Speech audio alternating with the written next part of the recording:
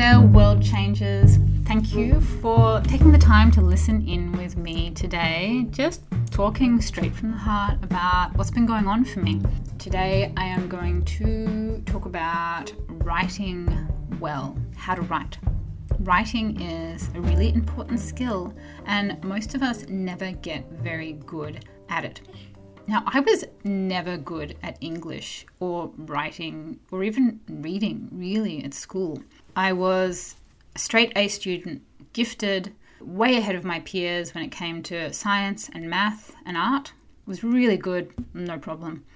But when it came to English, I always sort of fell down a bit and I was probably just average. I wasn't below average, but I didn't really have any talent that shone. Not good at writing, didn't like writing, never really liked writing or reading at all. More of a visual, spatial person. But as I ventured into writing a book, which I didn't really do with enthusiasm for the writing part, I just really wanted to communicate all of the concepts, and they're very complex concepts. And the book was really the only way I could put it all together. And I didn't want to have a book. I wanted to show people that I was about something. But the process of beating all those words into shape, I mean, that's really, really hard work and it takes a lot of skill. But I tell you what, learning how to write well, it puts you in a totally different place, I think, in life than before you've been through the process of learning how to write well. So today, what I wanted to encourage people is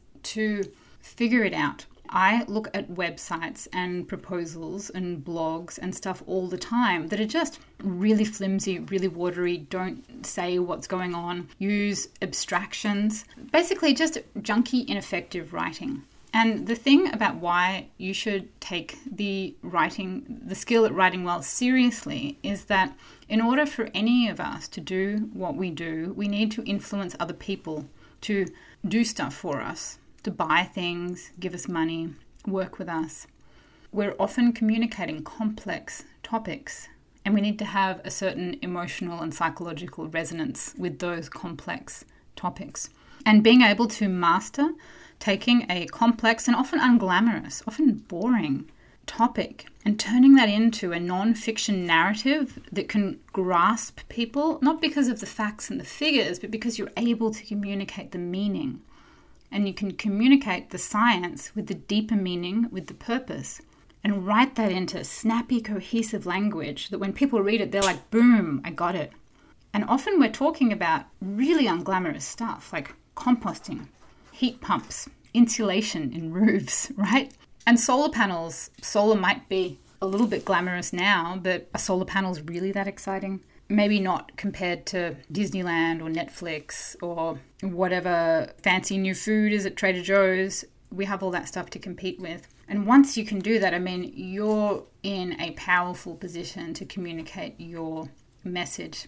Something that I think I've experienced that's probably different to most people is that because I used to run a green directory, I would always be hunting out every single green business that was out there. And we had 10,000 in the end. So I spent a lot of my life, a lot of years, looking at every single business you could imagine, like recycled cups to environmental consultancies, planning companies, big architecture companies, little tiny green companies selling beeswax organic lipstick, anything you could imagine that had anything to do with the environment, from corporate through to sort of big enterprises, even looking at Nike and their environmental department, through to little organic businesses.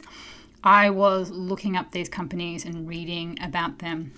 And I wouldn't be surprised if I've done it more than anybody else in the world, is look up green websites and read over and over again what they're about.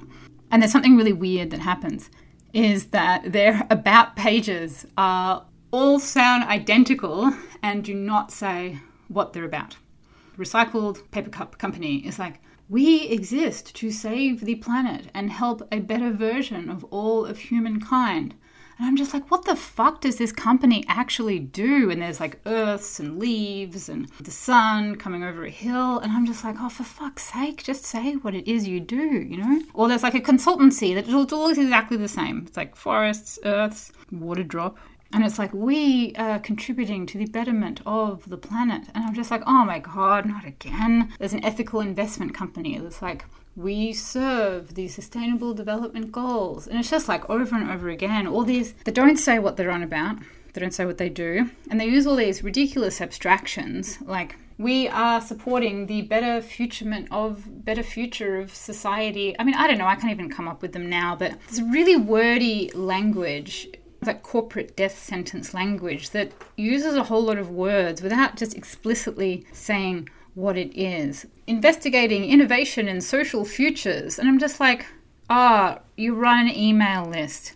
Fancy words without actually saying what it is. If you can't convey the message of what you're about, it's going to fail. Your idea will fail. It's going to fail to engage people. The deeper why, the deeper meaning. There's a book called On Writing Well. It's one of those like sold millions of copies books, but it's actually really fun to read. I would highly recommend reading it. I was not expecting to enjoy reading a book on how to write well, but I read 3 books. One of them was this one. He writes himself so well that it's really fun to read about writing well, and he explains just the importance of being able to tell your story in a way that doesn't lose people, that captivates people.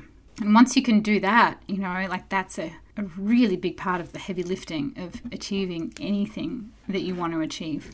And so all of this like flaky, wishy-washy crap language that we use to describe our ideas, for a start, you want your writing to be bold. You want succinct, short sentences that say exactly what is going on for you straight from the heart. So this is an emotional process of aligning with what it is you're about and what it is you want to say. And just to ask yourself, what are you trying to say? Well, what are you trying to say? Not lots of words, just I'm trying to say that waste is bad. It's killing us, full stop. And be confident with saying what you want to say instead of hiding behind the language, the complicated language, and not actually coming out and saying what you want to say. And just getting rid of these abstractions. Like I have laser eyes for abstractions now. Every time there's a big word that could be replaced with a simple word, like we're using community-based distribution mechanisms. And I'm like, what is that?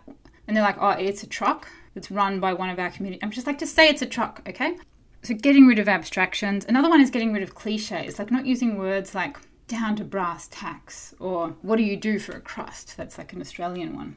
Every time it's so lazy and boring. And I actually read some little scientific articles that said that people who use cliches have like a lower IQ or something like that. And I was like, because I hate cliches. As soon as somebody even says something that's like a common, even like when someone says, what's the secret sauce? That's a Silicon Valley, like the hairs on my body stand up. And every time I hear a cliche come into my own mind, I have a little mental eraser and I get rid of it and try and come up with my own way to say it. So cliches are lazy and they're lacking the kind of novelty that's going to get people to connect with your language.